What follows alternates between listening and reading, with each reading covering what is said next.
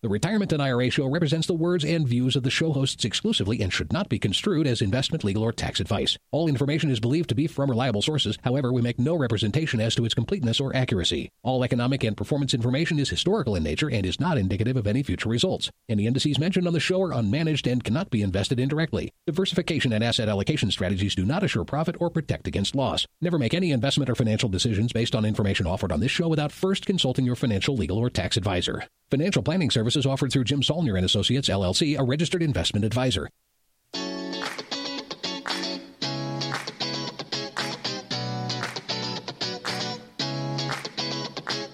This is the Retirement and IRA Show coming to you from beautiful Northern Colorado.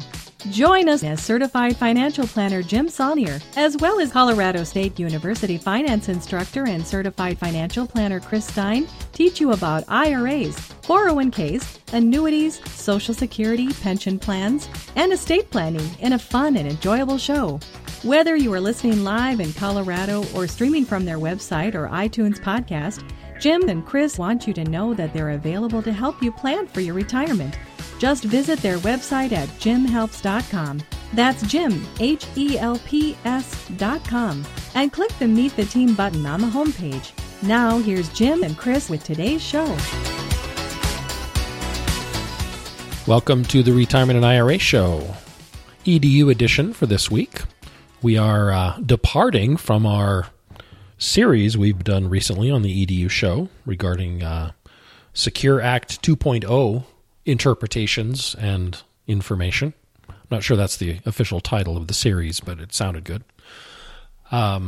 Today we're actually going to do a show that is prompted by or inspired by a recent email that was sent in to Jim that is going to allow us to kind of re-describe portions of our process or approach or philosophy on retirement planning and how we look at certain key aspects to retirement planning for people. And that's going to be the main meat of the show. And then I believe Jim's got maybe a little follow-up to a topic that we discussed last time, just to do a little house cleaning or housekeeping. So, Jim, you can join us when ready. Was that my cue? That's your cue. Good handoff. I like that. Thanks. Welcome, everybody, to the Retirement and IRA Show EDU edition, where we like to kind of go deeper into topics on the EDU. This being June is National Annuity Awareness Month. I'm sure all of you know that. I'm sure everybody got their cards and letters by now, and gifts. I have received none of that yet from Chris. No card, no gift. Still waiting. There's a lot of the month left. Well, true. There's many weeks of June left. It's only June 6th today. But if I remember last year, I still didn't get any card or gifts from you. And I have a feeling you're going to carry on and not honor National Annuity Awareness Month. Well, isn't there something to be said for consistency? I love this National Annuity Awareness Month created by a consortium of annuity companies. Who comes up with what month is what anyways? Anyone can. Anyone can have their own month and define it. Yeah. Just need to do it. And then you need some kind of a press machine to get it out there to get other people to recognize it as you do. Gotcha. Anyways, what I like to do, because in our opinion, annuities might, M-I-G-H-T, might, all caps in bold, play a role for some people in their retirement. To us, they're just a tool. I like to use the analogy of dogs. There are many different types of dogs, and for some people, when they hear the word annuity, Chris, they think, oh, it's a dog of a thing anyways. I don't mean in that sense they're dogs. What I want you all to understand, there are all different types of dogs. There's big dogs, small dogs, medium-sized dogs. There's hairy dogs. There's hairless or what do they call them, hypoallergenic dogs, which is what my sister has because she's allergic as heck to dogs except for a certain few breeds that she can actually have and she's fine. But if she goes around, I guess, a normal dog, she gets these allergies. There's all different types. I had a Chesapeake Bay Retriever, which was a phenomenal cold water duck retrieving dog. You would use a Chessie in January to go get a goose out of the Atlantic Ocean. You wouldn't use a Bichon to do that. But you also wouldn't use a Chessie or try to bring a Chessie on an airplane and keep nicely under the seat in front of you. It wouldn't work. You would use that little Bichon for that. There's all different types of dogs. They may all kind of look and do the same. They have some type of fur. They got 4 paws. They got a tail. They wag it. They got canine teeth. But they're all different types of dogs used for different purposes. And some dogs I like. Everyone knows I'm a dog guy. If you go to the website, you'll see pictures of me with my Chessies who have since passed away. I love dogs. I miss dogs. I want to get another dog, but I'm not ready for one yet. I got too much going on.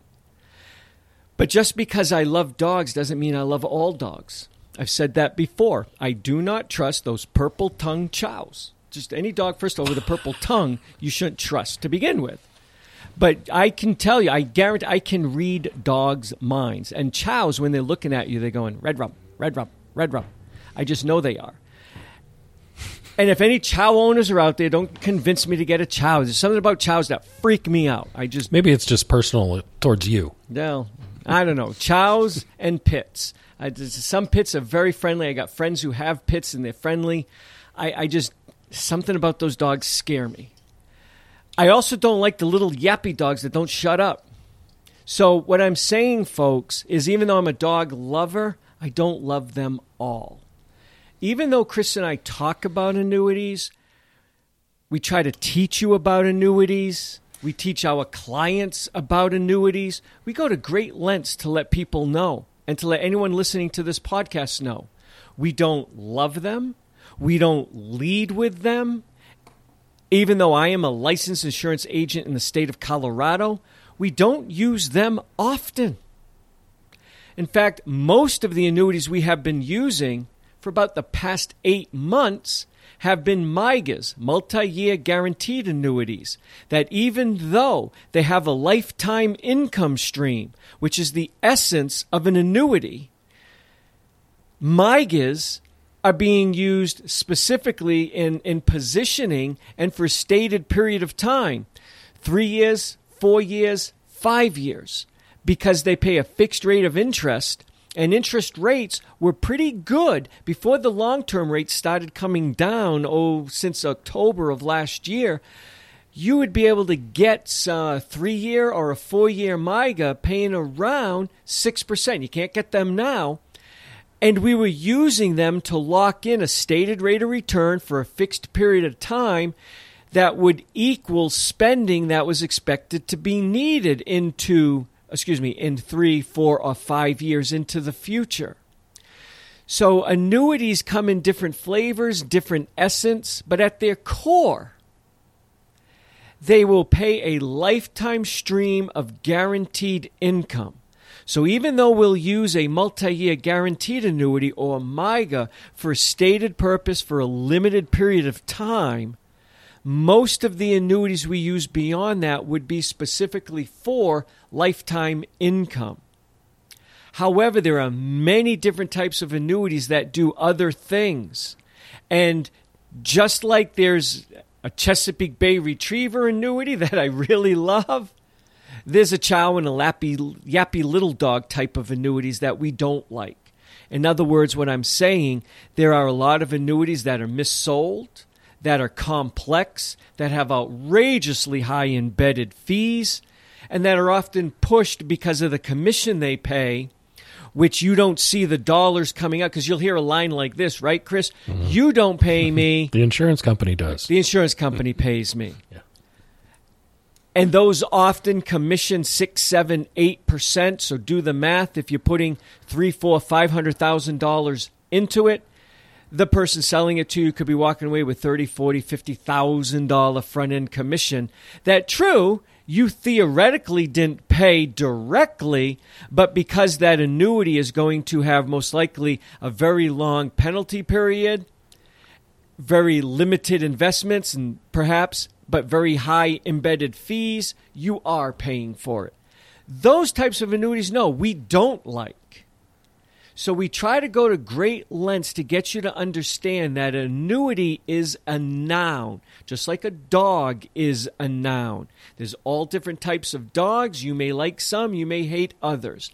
We look at annuities the same way. We like some, we hate others. I'm going to be totally impartial on this. I have no skin in the game.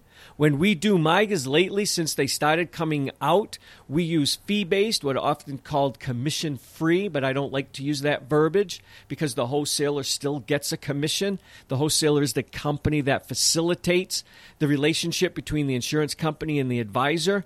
The wholesaler is paid a commission by the insurance company, so we say these are fee-based annuities, not commission-free annuities, because the wholesaler is being paid by the insurance company. And that's the definition of a commission. When the company pays the provider and not the client directly, the industry calls that a commission. And it's only earned if a sale is done.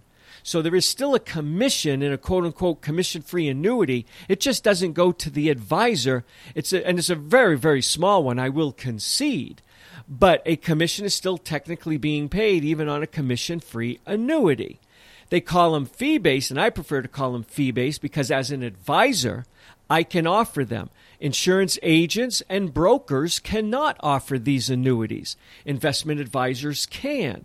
And the reason they can is we, as an investment advisor, have the option to charge separately for opening and maintaining that annuity for someone. Our firm has chosen not to charge for that. We treat it as an asset if a client is an asset management client. But the industry itself, the RIA industry, Registered Investment Advisor industry, is loving these annuities because they can put their AUM fee in it. And a lot of them have been putting their AUM fee into the annuity structure, which makes you say, well, what is better, paying a commission or paying an ongoing AUM fee? That's something that you'll have to talk about or analyze on a future show. I really went down a rabbit hole there, but I wanted to, because these are all topics I will get into deeper on future EDU shows for the rest of the month. We'll talk greatly about how annuities are bought and sold and the fees associated with them. That's going to be a whole EDU show. I just want people listening, and especially new people, not to think Chris and I are going to do a whole series of shows for the entire month on pushing annuities on you. It's the last thing we're going to do. Unless you're a client of ours, you're not even getting an annuity from us. We don't sell them to anybody. So just get that idea out of your head. We have no skin in the game here. I'm trying to do what I've been doing for the last 10 plus years on this podcast, and that's teach you guys to not hate something outright and instead just understand how it works and to concede that maybe you are not perfect for an annuity, but there are other people who are. And that's what I want to accomplish in this whole month of June. And for the upcoming Q&A shows, we've already got a ton of questions in over the past week with people asking questions about annuities. If you have annuity questions, send me an email, put in the subject annuity question so I'll know. I'll try to answer it on an upcoming show. And for everybody who sent in previous questions on annuities, we're going to be addressing those as well. We have way more questions, more likely, than I'm going to be able to answer in just 1 month's dedication, but I'll try to answer as many as I can. Okay, the little brief thing that I want to mention that Chris alluded to before I went on this tirade was yet again, Chris, people are getting confused on what I said about moving money from one IRA to another IRA or to a different style retirement account like a 401k after you are required to take RMDs. So we're still getting confusion. I just want to clarify one more time. I clarified this on last week's Q&A show. I want to clarify it on this week's EDU show because it came on an EDU from now 3 weeks ago that is generating all this confusion. So in case some people are only listening to EDU shows and not Q&A shows where we try to clarify this, I want to get into it one more time, and then I promise no more. When you reach the age of 73 now, Used to be 70 and a half, then 72, now 73, and in 9 more years it'll be 75 unless they change the law again between now and 9 years from now. When you reach 73, beginning January 1st of that year, you will be required to take an RMD, even if you delay your first one, which you're allowed to do, until April 1st of the year following the year you turn 73. Beginning January 1st of the year you turn 73, the first dollars out of your IRA will be considered the required minimum distribution, even if you are delaying to the following April. Yep. And because of that, you are limited in your ability to move an IRA to other accounts. And it gets very confusing. And I did misspeak, and Chris failed to correct me. So he made a mistake, but it's okay. We're not going to hold him responsible for that. 3 weeks ago, when I was describing a case in a financial planning forum way back in 08 or 09, if it had to be 09, where a financial advisor wrote that she, because the market had lost so much in 08, in January of 09, converted a big portion of her client's IRA into a Roth. And this was several months after she did that. I won't say she was bragging, but she was talking about how much the Roth had rebounded. Because y'all know, February of 09 was the bottom. Nobody knew that, and she doesn't pretend that she knew it. She just converted in January, and this had to have been 6, 7, 8 months into the year. The market was up big. We had a big rebound in 09, and it just continued and surprised the hell out of everyone for the next 12 years or so. I, as well as many other people, pointed out to her because she mentioned her client was over the age of 70 and a half. Back then it was 70 and a half with RMD age. He was well into his 70s. And she said they were going to take the RMD out in November or December. Right. And I pointed out to her, and on the podcast a few weeks ago, you can't do that. In the year that you are required to, or after, not just the year you are required to start RMDs, but any point thereafter, the RMD comes out first. So a few people wrote in, and I wrote to her also and pointed out to her the RMD should have been taken first. And it's because she went from an IRA to a Roth IRA. And then, like, Incubus, is that his name? The guy with the wax wings and feathers? Icarus. Who? Icarus. Icarus is not Incubus? No. What's an Incubus? That is a... Oh, is that the ghost that has sex with you? Closer, yeah. Okay. There's a movie on that, isn't there? I'm sure multiple, yeah. Okay. No, it's not an incubus. No. It was Icarus, or whatever the hell it is. The Greek guy who flew too close to the sun. Yeah. That was me 3 weeks ago. I should have shut up there, but for some reason I didn't. And I mentioned, erroneously, that the same thing applies if you take an IRA and transfer it, trustee to trustee transfer. You never touch the money to an IRA after RMD's age. It is not allowed. And then a few people pointed that out to me. I fixed it on the following show. Chris didn't pick up on it. He forgot to, and we misspoke. It only applies in certain cases. So please, if you listened to the EDU a few weeks ago, I'm trying to clarify. And here are 3 instances where the trustee-to-trustee transfer or an indirect transfer will not work. If you move from an IRA to a Roth IRA, you must take your RMD first. If you move from a 401k to an IRA, you must take your RMD first. But if you move IRA to IRA, direct transfer, no problem. You can take your RMD out later. If you do an indirect transfer, or otherwise known as an indirect rollover, you take the money out of the IRA, you take 60 days to put it back into the IRA, you must withhold your RMD before putting the rest of the money in. And there's one other instance. After getting the latest email where someone was pointing out to me they thought I misspoke, where I realized there's one more instance that I can think of, and there might be a few others, where you must take the RMD first, and that is the still working exception. Now, I'm going to pause there because I've been talking a hell of a lot, and I want to sip this iced coffee. So, Chris, walk people through where I'm going with that. I'm not sure where you're going with that. Or did I hit you out of the blue? I can imagine where you might be going with that. The still working exception. Yeah, so if you're still working, you're allowed to delay or not take your RMDs from a employer-based plan that you're with. Normally you have RMD age that hits, but some people are still participating or still part of their plan at work. If you're still working, those RMDs don't start yet. So at that point, if you were to take money out of your 401k and roll it to your IRA, there's no RMD due.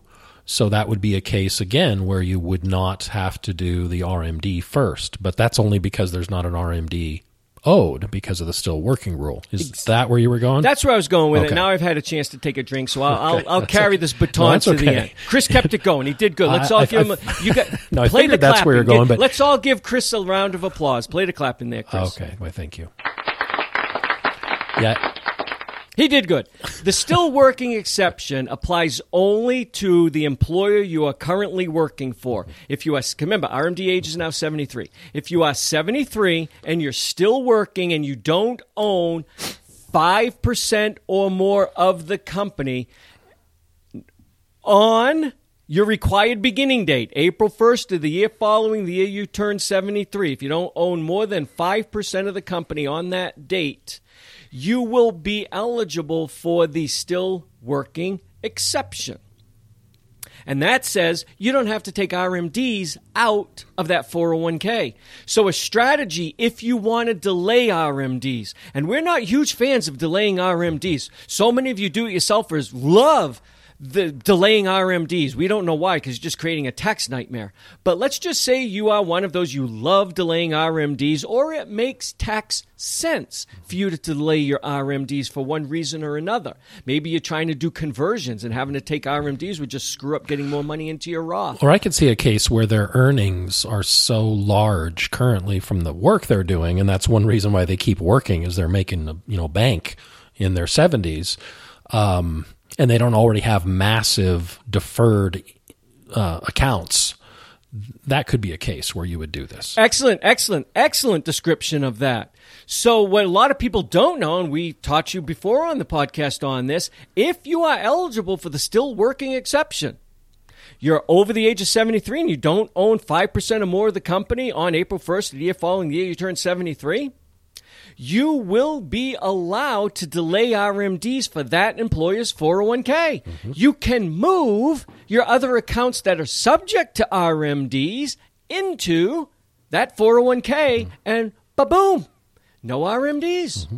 It doesn't mean you can't take any money out, assuming the 401k allows it. You can still voluntarily take money out, but you don't have to be forced to. So it's a wonderful way to shut off or reduce RMDs. Let's say you have a $2 million IRA and you're thinking, God, if the RMD was only half that amount, I could live with it. Move half the IRA into the 401k. Boom, problem solved. However, you must first take your RMD. If you move from an IRA to the 401k after reaching age 73, even if you do it as a direct trustee-to-trustee transfer. So there's another instance where you must take the RMD first. It gets confusing, and I misspoke 3 weeks ago, and Chris didn't catch it. So please, we know we misspoke. We fixed it. I'm trying to get you guys to understand the rules. I appreciate everyone pointing it out to me, and this is the last I'm going to mention it. So no more, please. I think maybe if people want a real simple way, I believe simple, to remember this, just remember in a year that you are owing an RMD, the RMD is due January 1st of that year. It's due. You have some time maybe to take it, but it's due. That combined with the rule that the first dollars out of an account are always considered the RMD, now you can see why there's this issue that crops up. It's due and payable January 1st based on the December 31st value from a day before. Just because you might take until the end of that year to do it doesn't mean it wasn't due. It was due and calculated in a known amount on January 1st of that year. And always remember, the first dollars out must be RMD. Exactly. Or considered RMD would be the better way of saying it. Yep. Whether you want to designate it that is not, you are not allowed to designate it. The rule is the first dollars out are considered RMD in a year and RMD is due. That is what causes all this Consternation, yes. Confusion. Misspeaking. Okay, anyways, I think we beat that horse to death. I think so, several times. And that's it. So it's good. I mean, this is one of those little nuances a lot of people don't know. Now you guys know it. Until the government makes some other stupid rule and blows this one up, and we have to explain all that over again. But hopefully they're done passing retirement laws until... I think they are. They still haven't given the final Secure 1 interpretation, and they now are working on Secure 2. So IRS is going to be busy for several years trying to iron this mess out. Hopefully Congress is done passing laws until they can straighten out the mess they've gotten themselves into. Okay, let's get to annuities. Back to annuities. I got what appears at face value to be a very simple question. I'm going to turn it into an EDU show.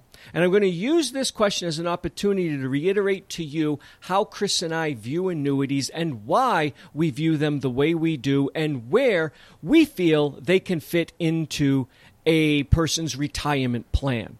We are not going to be talking about time-specific annuities, MYGAs, multi-year guaranteed annuities. It's not what I'm talking about here. MYGAs we use specifically as a positioning type of investment to time when we're going to need or when the client is anticipated to need spending in the future. When we were getting 6% for 4 years, I was attracted to that. Safe up to the claims paying ability of the insurance companies. We do have to acknowledge that you are under the risk with any annuity that the insurance company will go under. And if it goes under, the state guarantee fund will provide a level of protection up to limits like FDIC. Unlike FDIC, who the federal government controls and often ignores their own rules and just bails out everybody in the bank like they've done with the several bank failures this year. The state guarantee fund, you're not going to find that type of flexibility. Most states will protect $250,000 to $300,000 of money in a multi-year guaranteed annuity or remaining life expectancy payouts from a annuitized income annuity. So some people will open multiple lifetime payout annuities with multiple insurance companies to get as much protection as possible. We tend to favor, if you are truly going to buy a lifetime guaranteed income stream annuity, single premium immediate annuity, which are the annuities that Chris and I like, and the ones that I'm going to be talking about in reference to this email, we tend to favor only the strongest rated insurance companies and stay away, especially from private equity-owned, Bermuda-based insurance companies. I wouldn't trust them for the rest of your life. So we tend to favor, and I don't like saying names because we're not saying to go out and use them, but there are some very, very strong companies in the United States that are rated A++, household names that you would recognize. The one that we have mentioned in the past regularly, New York Life. We are not saying to run out and use them, but it is a company we would feel comfortable with if a client wanted to buy a lifetime guaranteed stream of income. They also happen to be, I think, one of, if not the only remaining insurance company that will allow you to put an annual increase to your payments beyond 5%. And you've confirmed recently, Chris, they're still going to 10, right? I've seen a couple other companies going as high as 6.5 now, too. So there's some that have creeped above 5. I'm not aware of any. Could be out there. I'm not aware of any that offer inflation increases to their annuity payments higher than 10. Okay. And I hesitate to say inflation increases because they're not tied to CPI. Right. They are just a stated annual increase percentage in your payments. They essentially are designed to help you keep pace with inflation, but they're not tied directly to CPI. The last insurance company that offered that was the Principal, and they stopped, I think, about 4 to 6 years ago now. And I was heartbroken when they finally pulled out. Everyone used to offer those for years. Mm-hmm. Why did they get out of it, Chris? Turns out it's not as easy to hedge against inflation risk as they all thought. Exactly, because of that uncertainty. But as you're going to see here when we answer this email question, there's 2 periods of time that this woman is alluding to in her email. One period where we know where it ends, and another period where we don't.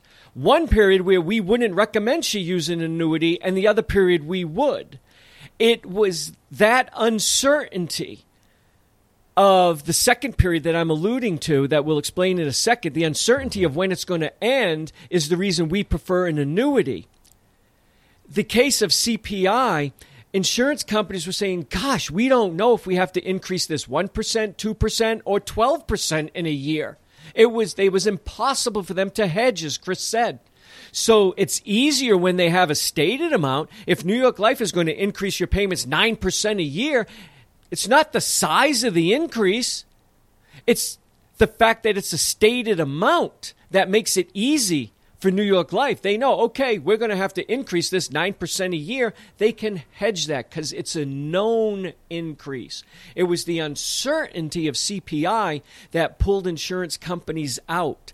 One of the biggest digs on the income annuities that Chris and I favor, single premium immediate annuities, and there are many, many digs, and we freely admit that, and I'm going to dedicate a show to SPIAs. And when I do, I'll point out the negatives and the positives. But one of the digs is, your payments remain level. Yes, but they don't have to. They can increase. And if you know the rate of growth in the expenses that you are trying to cover with this lifetime stream of income, which is something that we have walked you all through in our process and approach, we attempt to try to determine what that rate of growth is. Well, and to be careful, we don't know what that rate is. We have an assumed growth rate to that. Correct. So we are dealing with an assumed rate of increase on those expenses. Chris is right. We're not fortune tellers or predictors. We can project the future. We cannot predict the future. But if you know and feel fairly confident in what you think the rate of growth in the expenses you are trying to cover are, you can get an annual increase of payments to match that. Doesn't have to be exact. If yours are averaging 4.8, you can get a 4% one or a 5% one, or a 6 or a 3. You carry some risk if you go with a number lower. The insurance company is carrying more risk if you choose a number higher. But that's where we use annuities. So when we answer this woman's question, or more likely just opine on it, we are not talking MIGAs. We're talking single premium immediate annuities. And her question begins, Hi, Jim and Chris. Thank you for sharing your knowledge. I have learned a great deal since listening to your podcast.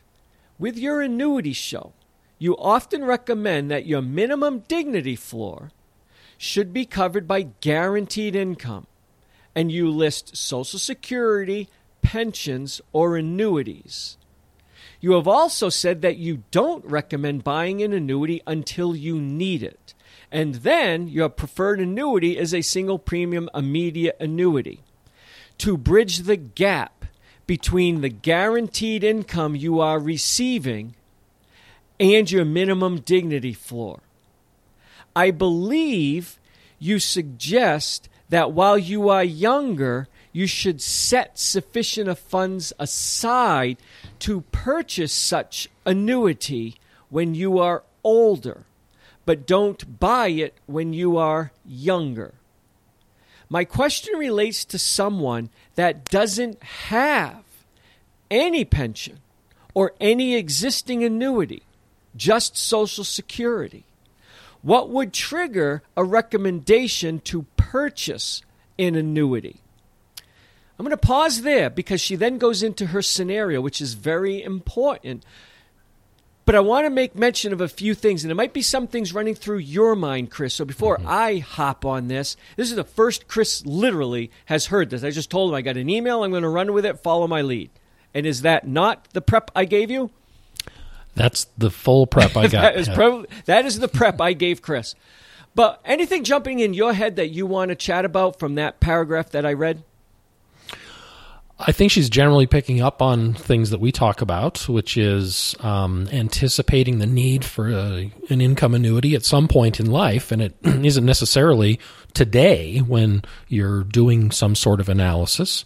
And what we like to have is a explicit promise by the younger you to help protect the older you's minimum dignity floor as a minimum priority, right? There's other priorities too to talk about, but very minimum, you've got to promise the older you that you're going to protect their minimum dignity floor, which may involve ultimately more secure income. She mentioned she only has Social Security, no pension. If her Social Security isn't big enough to cover her minimum dignity floor, which can happen, but if it's not big enough for her, then maybe on her horizon is an annuity, and we say exactly what she said. We don't necessarily want the younger you to pre-purchase it too early. We want to let you experience life up to the point where you're clear it makes sense, or you're convinced it makes sense to get the annuity.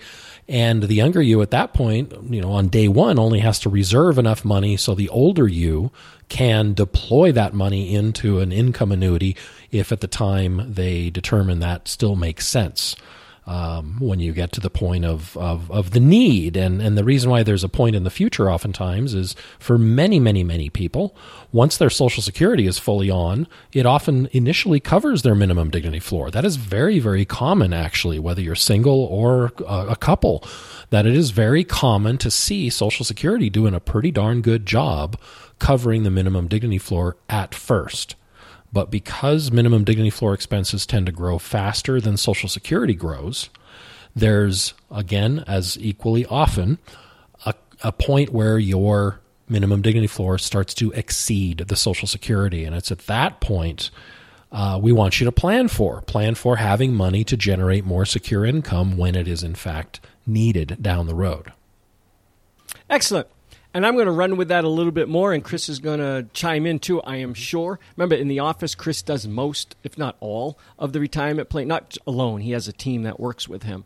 I haven't done direct retirement planning to clients in 2 years, and I probably won't in the future. So I'm going to talk from memory and from the person who designed and came up with what we call the secure retirement income process. But there's a lot in this paragraph that I want to get to. And if this show goes into 2 shows, so be it. It's not just answering her question. I want everyone listening to understand where we, as a firm, feel annuities can play a role. Other advisors may think other things. You as do-it-yourself Vanguardian VGs may be thinking, no way in heck am I ever going to use an annuity. Neither one is right. The advisors who use an annuity for everything and a Vanguard VG engineer-style person, do-it-yourselfer, who will never touch an annuity. They have their own reasons. Chris and I are simply going to share with you our rationale. And my rationale, why I came up with this years and years and years ago. So I can already see, because I went kind of long at the beginning, and I know Chris has to wrap up at 4 in recording, this is probably going to become a 2-part EDU. Because not only am I going to answer this woman's question, I also want to teach you listeners where we feel you should consider an annuity. So I could do a lot from that first paragraph. But before I do, I'm going to acknowledge and call out Chris and correct a Chrisism. I think he was trying to give me a shout out for growing up in New England, especially south of Boston, where I say use guys all the time. Because Chris used the plural you for the older you. He said the older yous. Now, I think he was just trying to be funny by pointing out, hey, Jim, that's probably the way you spoke. And yes, it is the way I used to speak. It was yous. Chris meant you, the older you, not the older yous. Is that correct, Chris? You're just trying to be polite to me? No, I'm pretty sure it was the possessive yous. Possessive yous? Yeah. How can you have a possessive yous? You'll have to go back and sure listen to the tape. Oh, I will. Don't rob my thunder. Don't I'm rob serious. my thunder. It wasn't meant to be plural you. It was possessive you. The older you's minimum dignity floor. The minimum dignity floor of the you. I'm sure to a grammar person that's, doesn't feel so good. I don't know now. I was all excited that I got a criticism. All right, folks, if he meant it that way, I stand corrected. But, damn it. All right. It's all good. Never mind. I was all excited. I even wrote it down. I was waiting for you to shut up so I could mention that. Wow. Well, because you usually stop me and say, well, before we go on, I want to clarify what Jim meant. Damn it. I thought you said use plural. All right. I'll go back and listen. If you ever walk around Boston, folks, honestly, you'll hear people saying use. Use for guys. Sure. As the plural, yeah, that's something I haven't really embraced. We have. There's one guy, George, the real name, very good friend of mine growing up. He always was use guys. Come on, it was hilarious. Okay, back to her email. She begins, you often recommend that your minimum dignity floor should be covered by guaranteed income. Yes, we do. Let's kind of back this up. First of all, and this is going to apply to her answer later, dignity should have been called lifestyle. When I read on to her next paragraph, you see where I'm going with this. It should have been called minimum lifestyle floor.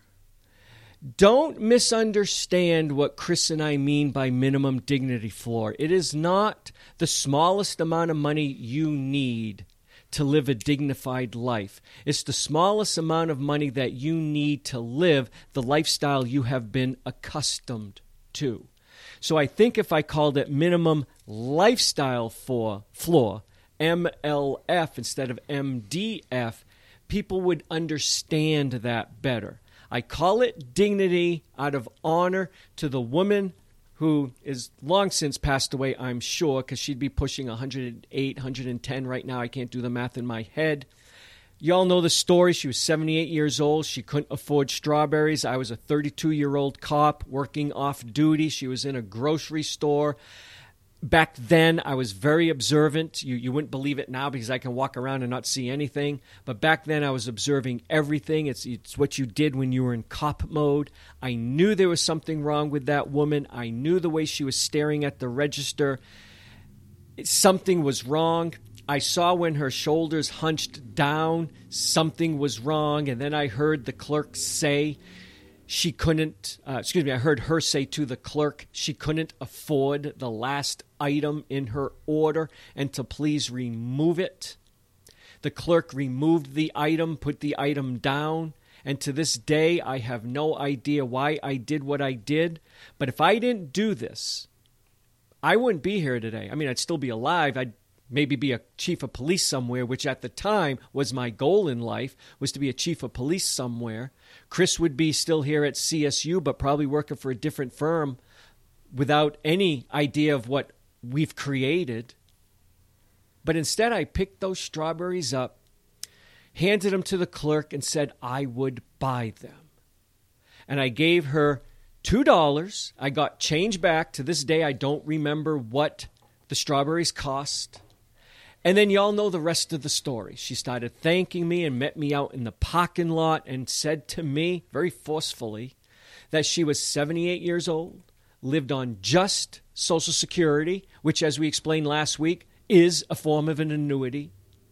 Her next check didn't come for 10 days, and if I didn't buy her those strawberries, she would not have had strawberries for 10 days, and she loved strawberries. That is the essence. That story is why I am here. Because when she said that to me, I realized I don't know diddly squat about investing and retirement and finances. And I literally went to the store. You all know the story. I went to the store. I bought magazines. I bought Barron's. Wall Street Journal, mutual fund magazines. I didn't even know what a mutual fund was, and that magazine doesn't even exist. Actually, most of the magazines I bought don't exist anymore. Money, didn't Money go under too? I think Money's gone, but Kiplinger's is still around. I know the Journal and Barron's are still around. And to this day, I still read them. And I started learning. And when I started developing my thought process, in honor of that woman who could not have felt dignified when she got home, that some total stranger had to buy a 78-year-old woman strawberries, that after 78 years of life, she couldn't afford a damn pint of strawberries? So I call the minimum dignity floor in honor of her. But it's truly your minimum lifestyle floor, and it'll vary for everyone, but it covers 5 main categories. You all know this. If you're a long-time listener, repeat after me. Food, utilities, transportation, housing, and health care. And I put them in that order because I thought I'm going to go smallest to highest. Food, and I based this off of a single dude. I know families pointed out to me that often utilities can be higher than food. I don't know. Food is often higher than utilities. But when you're a single guy, food is less than utilities. Food, utilities, transportation, housing, and health care. 5 very broad categories that can cover hundreds of very unique and individualized expenses geared solely to maintaining your standard of living. We call that the minimum dignity floor. I wanted to explain that because she mentioned something in the next paragraph, which we probably won't get to until next week, which I wanted to explain now to her. It's really the minimum lifestyle floor, not the minimum amount of money you need to keep your head out of poverty. So far, so good, Chris? Yes. I think a good recap of where that came from. I also believe passionately, if you can't tell, in covering that, even for you listeners who love managing your own money and have millions, 3 million, 4 million, 5 million saved. This particular listener, as you see, when I add everything up, I think she has close to 7 or 8 million. Yes, you probably are not going to outlive your assets, but that's not the reason I believe in covering the minimum dignity floor with lifetime secure income. It's not the only reason. Right. For many of you listening, though, you don't have 8 million in assets. You might have 800,000 of assets. And the likelihood or risk, not likelihood, bad choice of words, the risk that you might outlive your assets is far stronger than someone who has 8 million in assets.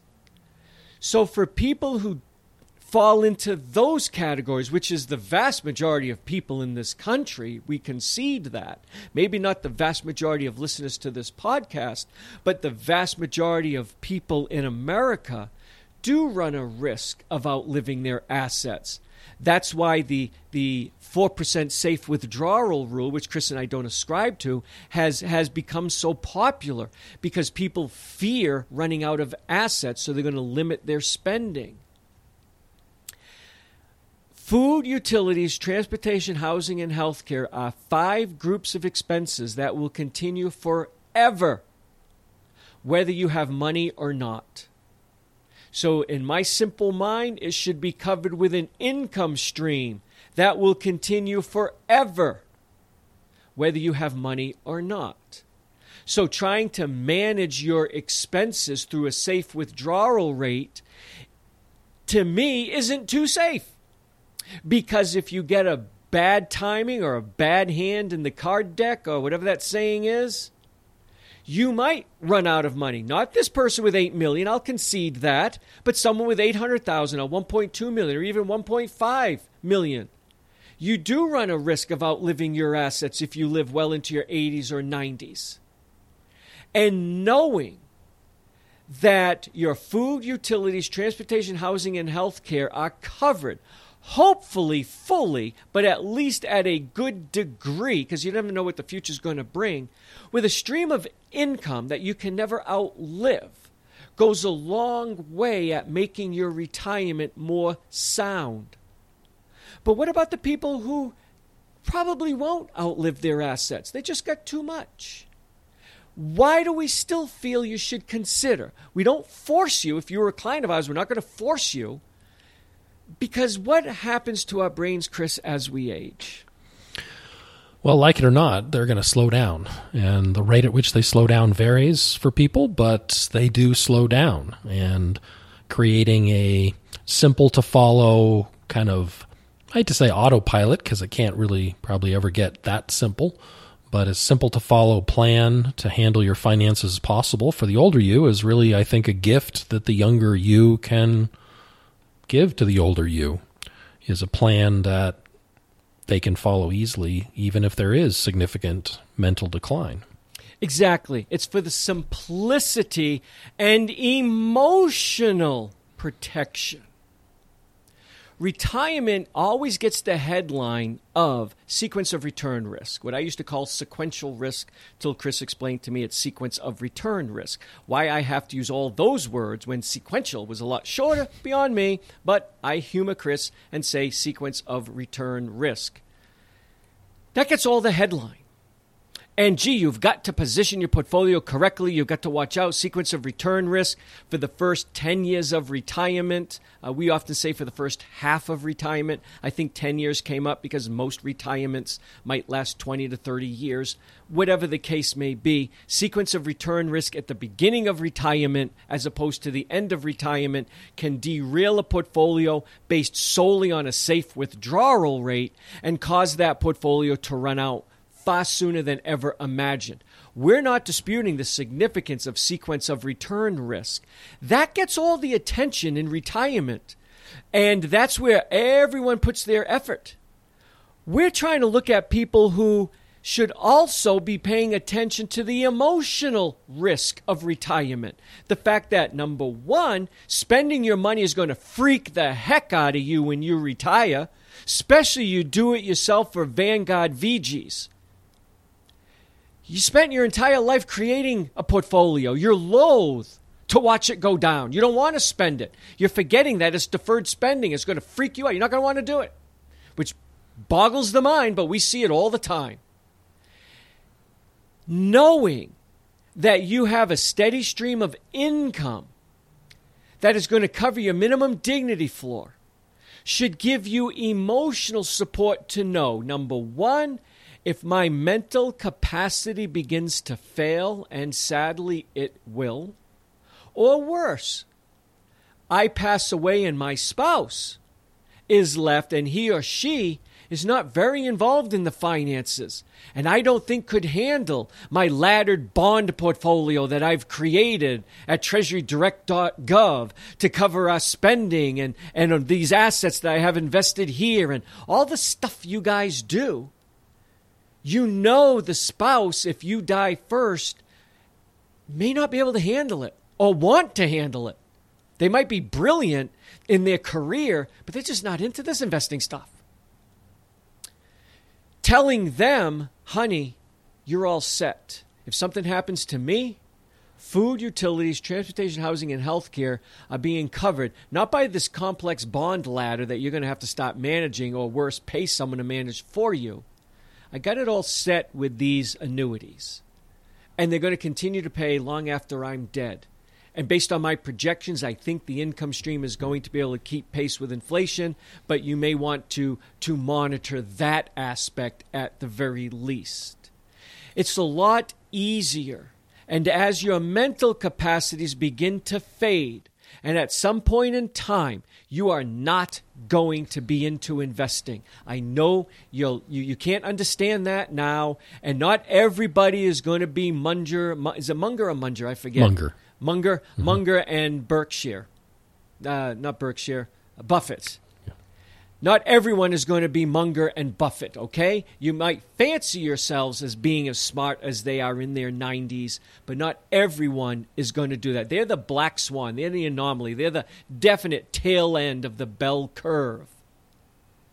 At some point in time, you may not understand investing, or you just may not be interested in investing. What I've often said, and I truly believe this, folks, retirement planning at its core is the younger you. And you may not feel young in your 60s. I'm going to be 60 in another 6 weeks. And I'm not freaking out over it because since last year, What? I haven't been. No, I don't want to turn 60. But I've been calling myself 60 for the last year. When I turned 59, I was like, what a stupid number, 59. I just went to 60. And I've been telling people, it pisses Rachel off because I'll tell people I'm 60 and she corrects me. No, you're 59. And I have to point out to her, if I was buying life insurance, I turned 60 5.5 months ago, according to the insurance company. And I had to explain to her what I mean by that. I'm 60 for all intent and purposes, folks. I don't feel young. I'm sitting here recording with a $125 back brace on because I'm still trying to get rid of my back pain. I go home and I sit on a zero coupon. God, I got investing on my mind. A zero gravity pillow set. These 4 different pillows I sit in, and it reduces my back stress and pain. I'm old, folks. My body is showing it. My mind hasn't started going yet, thank God. But my body is. I'm not naive on this. I know where this is going. At its core, retirement planning is the younger you. And even though I don't feel young, 60 is going to be young. When I'm 80, I'm going to affectionately look back and say, my God, I thought 60 was old. Because at 60, I look back, and when I turned 40, I freaked at 40. I was just freaking. I look back now at 40 and think, you idiot, you were not old. You were in your prime, you just didn't know it. At its core, retirement planning is the younger you, whether the younger you is 60, 65, 68, 67, 73, whatever age you decide to pull the string and retire, it is the younger you giving a promise to the older you. And that promise is, no matter what happens, we run out of money, you run out of mental faculties, you die before your spouse who doesn't quite understand this. No matter what happens, I promise I am doing everything possible to make sure your food, utilities, transportation, housing, and healthcare expenses, those core groups of expenses that every human is going to need until the day they die, is taken care of in a very simple to understand, simple to follow, simple to implement strategy. And in return, the older you is going to turn around and give you permission to spend money on fun.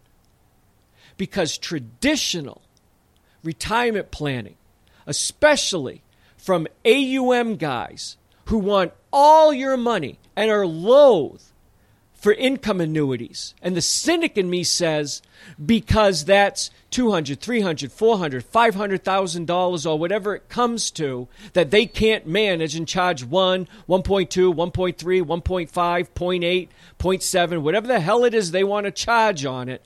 They can't charge on those dollars if you go buy an income annuity. But limiting your spending early in life so you can have a probability-based statistic that the older you might have enough money to retire. And in between now and then, they can continue to receive an asset management fee. They hate this approach to tell you to put money in an income annuity. I don't. Number one, that's not the way we manage money. We charge you a flat fee, and so be it. I don't care if I manage $500,000 or $5 million. You're going to pay me the same amount of money, and it's for a convenience. You can do it yourself. I know that. If you don't want to do it, I'll do it, and here's how much I'm going to charge. So I don't have any skin in the game.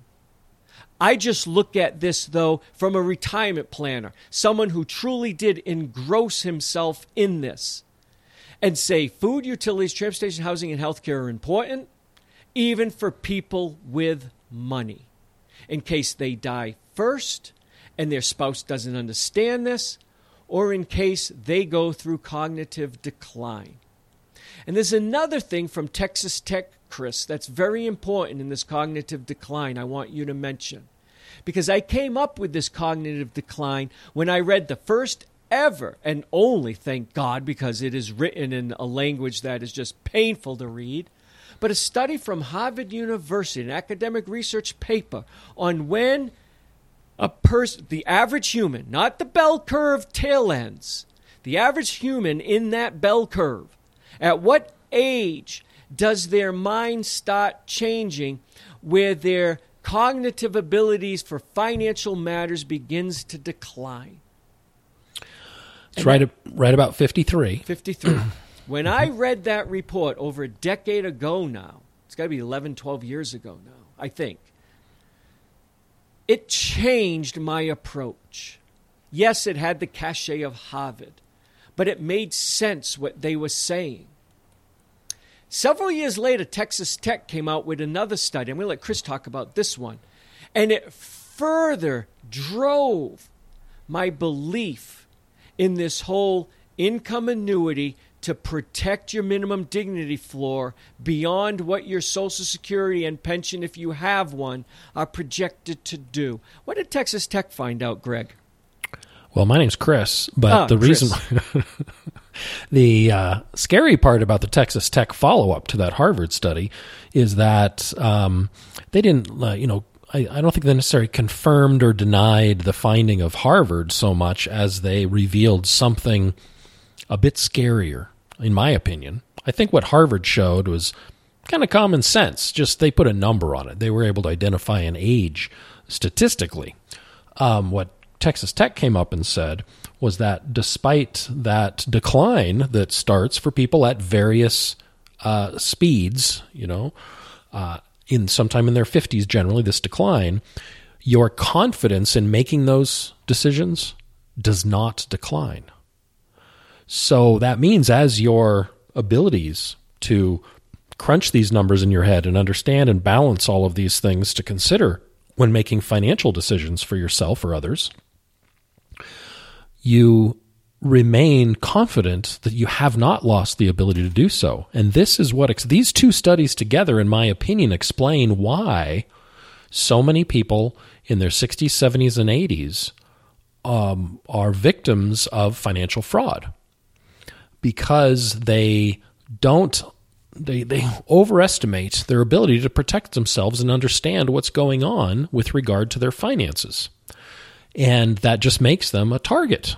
So that's I truly think it's scary that the information that came out of the Texas Tech study, that the confidence doesn't go down. If they went down together, then as you decline, you'd recognize it. You would maybe then be resistant to making certain impactful decisions without consulting with someone else or running it by your kids or your spouse or someone before you made certain decisions. But that apparently is not the case. Exactly.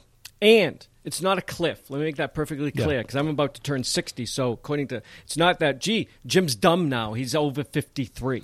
It's just Harvard saying their studies, and I forget how they did it, but they did brain scans. They gave people of various ages questions, and they just came to the conclusion that at about age 53, the part of our brain that analyzes or is involved in financial concepts begins to degrade.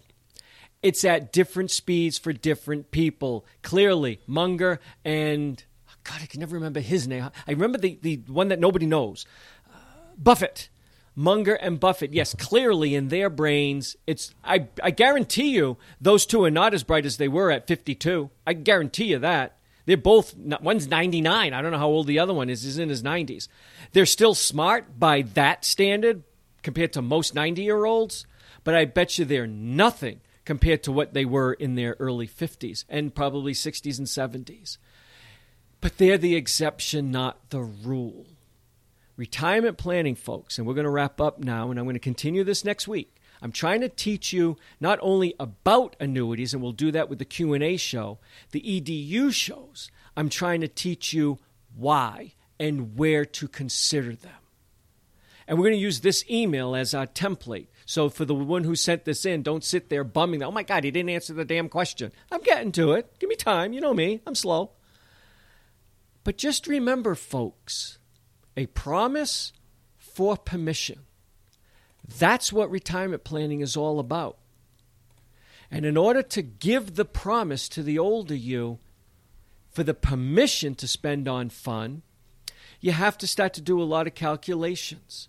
And one of the things you have to determine is the shortage in your minimum dignity floor, and make a decision for yourself if you want to cover it with an annuity or not. The good part is, and this will lay into the next week's show as we continue for this listener, to the listener who sent it, it's a Georgette, ma'am, you don't have to worry about buying the annuity right away. You can get one at any time. There's no underwriting. And the longer you wait, what happens, Chris? Dollar for dollar. Dollar for dollar, the more you get on a monthly or yearly basis. Exactly. You buy an annuity at 80 instead of 75, dollar for dollar. You're going to get more money for the money you put in.